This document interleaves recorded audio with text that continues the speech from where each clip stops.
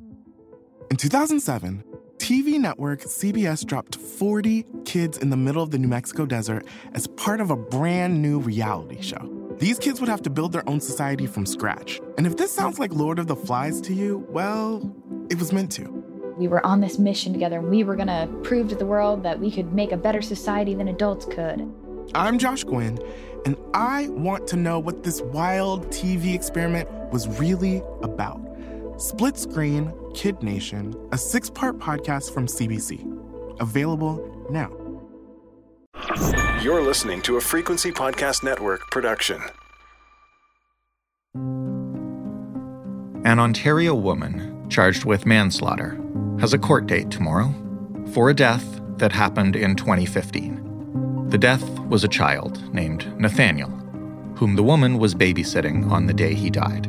Why are we telling you this in July of 2021? Well, the babysitter was just charged a few weeks ago. On October 31st, 2015, Nathaniel McLellan, 15 months of age, of the municipality of North Middlesex, died in a London hospital. Megan Van Hoof, 42 years old, of Strathroy, has been charged with manslaughter. Had police spent the past 6 years methodically building a case against this woman? No. And that's why we're telling you Nathaniel's story. Nathaniel was a toddler. He was somehow injured and collapsed, and he later died in hospital. That is every parent's worst nightmare. Except for Nathaniel's parents.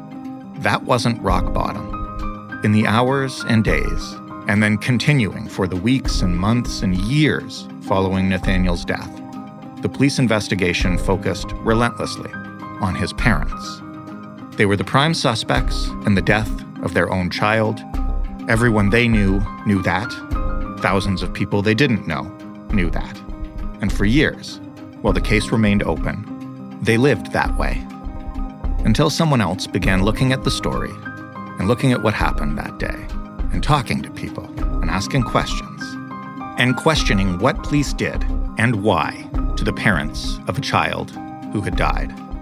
And once that happened, all of a sudden, in a matter of weeks, 5 years later, the babysitter, and not Nathan's parents, was facing charges. So what happened here?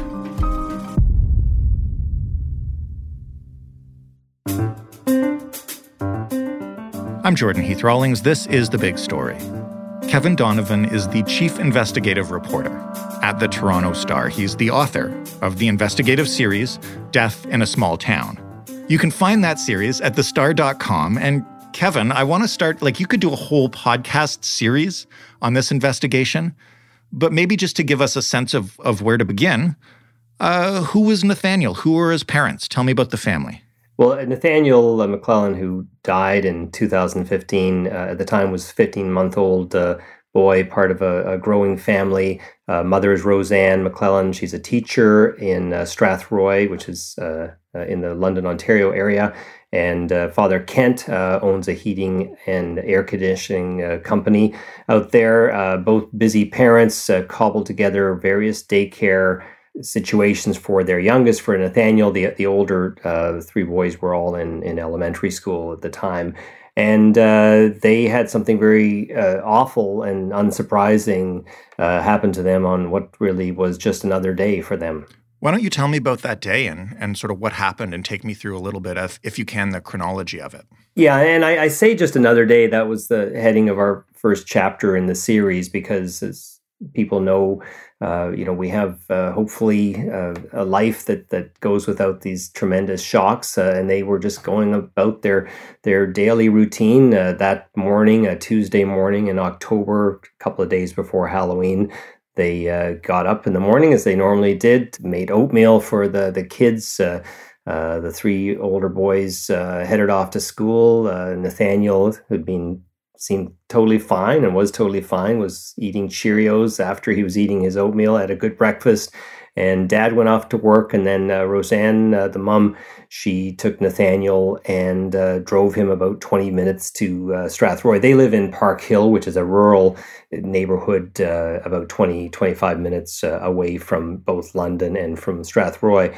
And Roseanne, took Nathaniel to the lady who had looked after him for the last month and a half on Tuesdays and Thursdays. She had arrangements for other days. Dropped him off at Megan Van Hoof's house at 8:30 in the morning. And just before 12 noon, she got a call from the babysitter who said that something's wrong. Can you come and get Nathaniel? Roseanne was just about to teach a class. She made arrangements for a substitute, got in a car, and drove the very short distance towards the babysitter's house, but saw the babysitter approaching on the street, holding her son, holding Nathaniel, and what another bystander said was a very awkward position. Nathaniel was clearly in distress. Roseanne had a couple of words with the babysitter and grabbed her son and raced off to the hospital, getting there just after noon. The doctors found him unresponsive. His pupils were blown, signs of a tremendous brain injury. Eventually, he was taken to London Hospital down the road for more intensive care, but everything was tried and they weren't able to save him, and he died a couple of days later. That's such an awful story, particularly for anybody who's a parent, and it's kind of your worst nightmare, or at least I would have thought that until I read about what happened in the immediate aftermath. Can you explain, once Nathaniel passed, what began to happen as the police tried to figure out what exactly had happened here? Well, actually, within a couple of hours of Nathaniel being in the London hospital, the Strathroy police showed up. A senior detective spoke to Kent separately, the dad, and spoke to Roseanne, the mom, separately. Kent recalls being asked questions like, do you have a life insurance policy on your son? Do you own an ATV? Kent said, well, I don't have a life insurance policy on my son, but we live in the country and I do have an ATV. And within a couple of days, the OPP became involved in the case and eventually took it over. Mm-hmm. And from my investigation, documents I've obtained and interviews I did, they really went hard on the parents. They seem, in my opinion, to have had a tunnel vision approach to this case and decided that the parents were somehow at fault. And they were pursuing a manslaughter charge against the parents. Ultimately, they didn't lay a manslaughter charge. But the parents, who were quite understandably grieving Nathaniel's loss, were then faced with this second barrage on their senses. Mm-hmm. They felt they were being implicated in the death of their son. And one of the things that came out of this from getting some access to the police search warrant documents in this case is that the police, with this tunnel vision, were talking to people who had interactions with the parents of Nathaniel, interactions in the hospital, nurses and doctors, social workers. And those nurses and doctors and social workers are quoted as saying that, well, the parents were acting quite odd. Mm-hmm. And if you step back from this, I mean, your son is in critical condition. You've been told he's probably not going to make it. And to put it in Roseanne's words, she said, "You judged us at our darkest moment." And so when you say that the police had tunnel vision, can you give me an example, or some examples, I guess, of the kind of questions they were asking or what their working theories were? Well, they seem to think that Nathaniel, at the time he was dropped off that Tuesday morning, that something must have happened to him before that.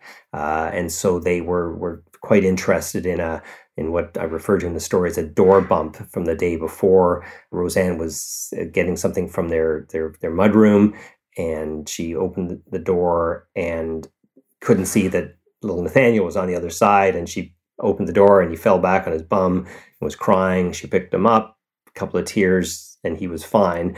And I mean, I know my kids are older now, but I know that these things do happen when you're a parent, unfortunately, mm-hmm. and they're inconsequential in the long run. The police seem to think that there was something to that.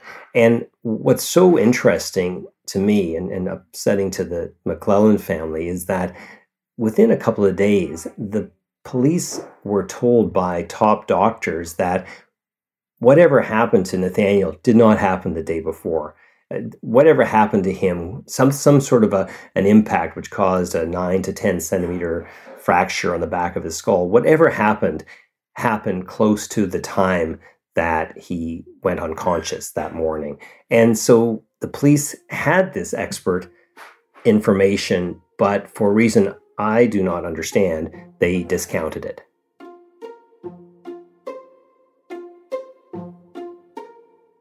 The Big Story will be back in just a minute.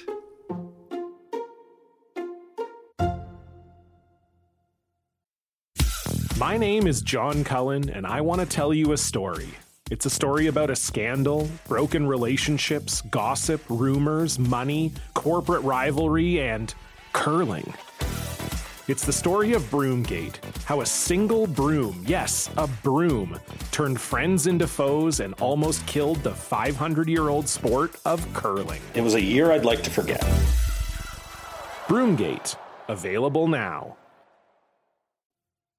How did you and the Star get involved in this story? Well, I got a call in 2017 from a sister-in-law of Roseanne in Kent.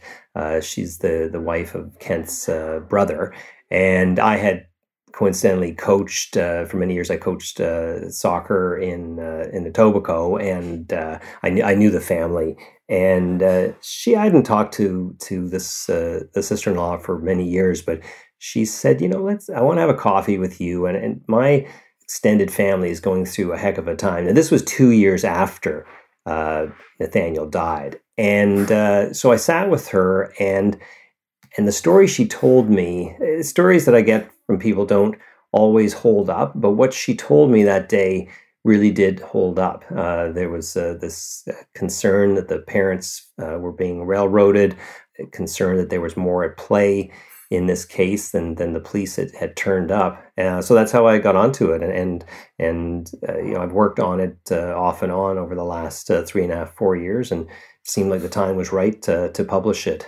So what happened over the next weeks and months as police continued the investigation? And since you just mentioned it, why weren't they looking at what had happened to him that morning at the babysitter's? Well, that question is to me still unanswered. The McLellan family feels that the local police, they were outsiders. They're from 25 to 30 minutes away from Strathroy. They feel that there is some connection between the local police and the babysitter's family. There's some peripheral connections with officers, but I didn't find anything related to that. What happened was the Strathroy Police and the OPP continued investigating, and there were 3 searches of the McLellan's residence, only one with a search warrant. And the McLellan's 3 older boys, who at the time were 6, 8, and 10, were all interviewed in a very unusual circumstance. They were interviewed in their Kent's father and mother's basement by an OPP officer, by a Strathroy officer with a children's aid person there, but no other adult. And there was this feeling, which really didn't evaporate until our stories were published, that this cloud of suspicion over the McLellans, their friends and family. There's a tremendous outpouring of support for them, both from their church and other people in Park Hill where they live.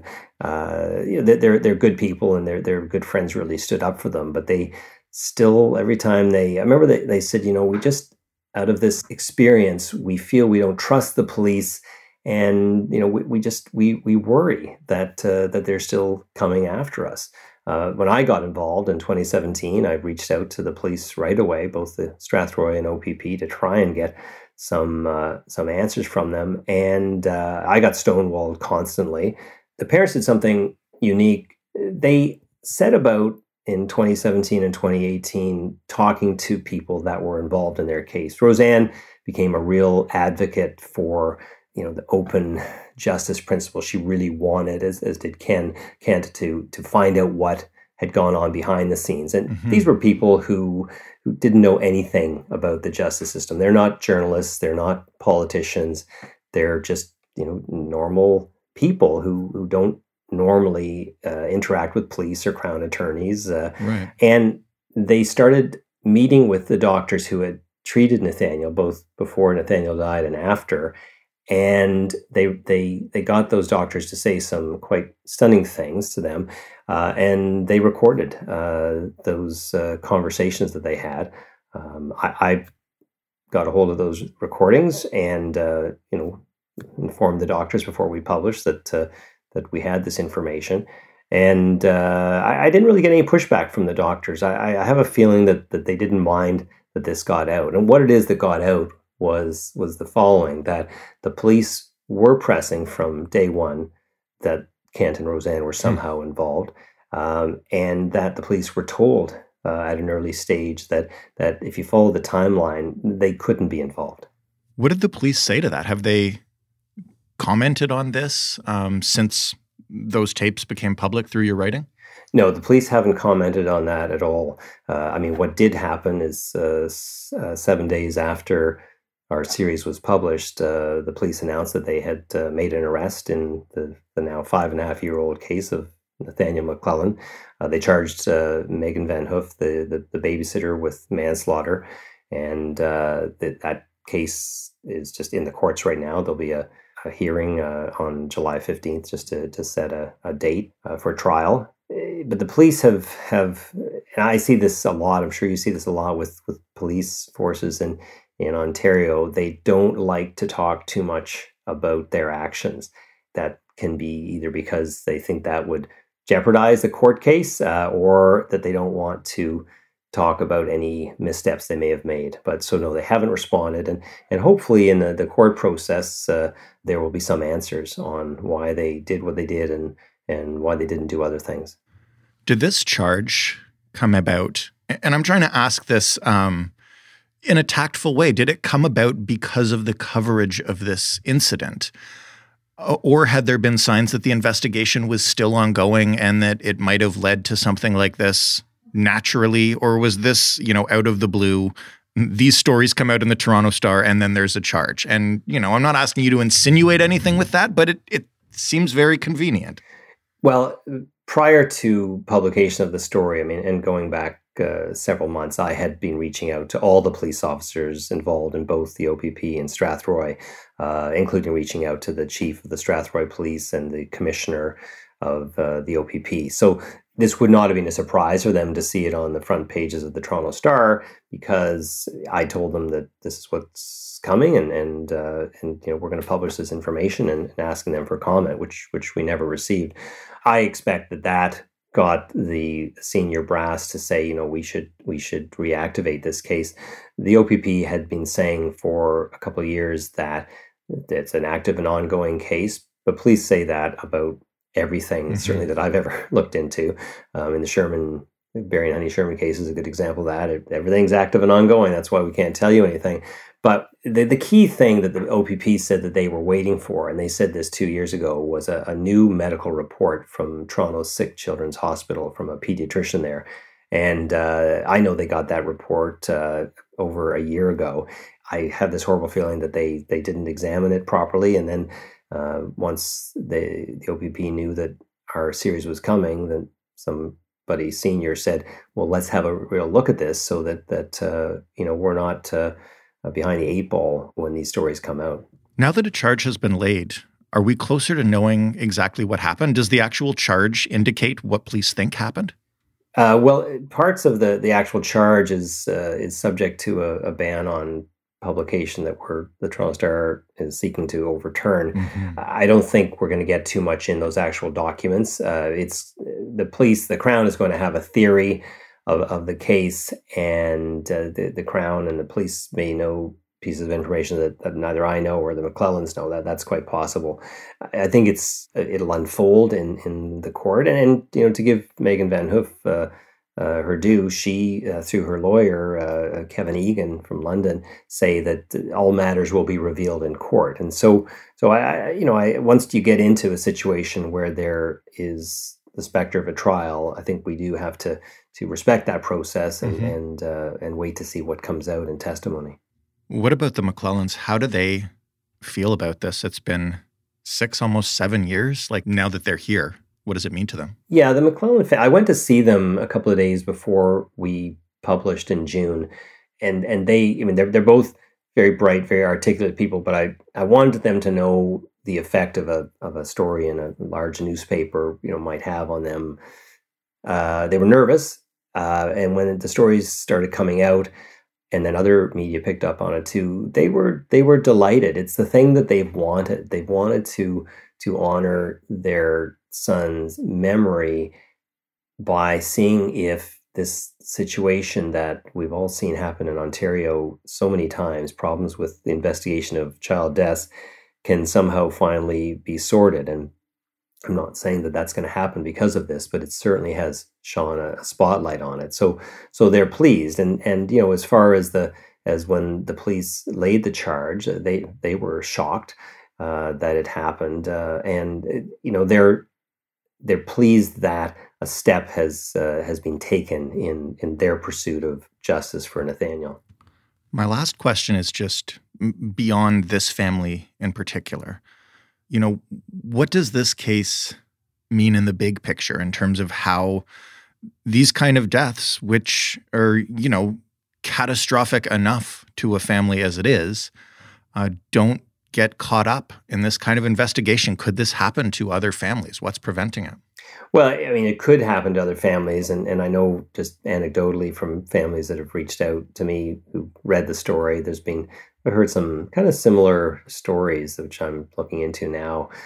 Look, you can't live your life worried about something that's going to happen. You have to just, do your best to keep your family safe. But I do think you have to be prepared if something happens to just to know your rights, and to try and understand the system. And I think I tell you that if anybody came to me and said, like, I'm in this situation, who would I talk to? I think I might say talk to Roseanne and Kent, because they, in a very unfortunate way, have become experts on this. This is Roseanne didn't have a cell phone in 2015 when this happened. And 5.5 years later, she's, I tell her that she's a bit of a computer sleuth now. She's kind of halfway between private detective and investigative reporter. So they really have learned a lot, and they ask questions, and they ask the right questions. And I think that's all that people in this situation can do. Kevin, thank you so much for taking the time, and thank you for your hard work bringing this story to light. Thanks for having me on. Kevin Donovan, the chief investigative reporter at the Toronto Star. You can read all of Death in a Small Town at thestar.com. That was The Big Story. For more, head to thebigstorypodcast.ca. Find us on Twitter at TheBigStoryFPN. Talk to us anytime via email with congratulations or criticism or questions or whatever is on your mind. TheBigStoryPodcast at rci.rogers.com. And lastly, find us in your podcast player. Press play, press subscribe, press follow, press like, press rate, press review. Do all of the things. We appreciate every one of them. Thanks for listening. I'm Jordan Heath Rawlings. We'll talk tomorrow.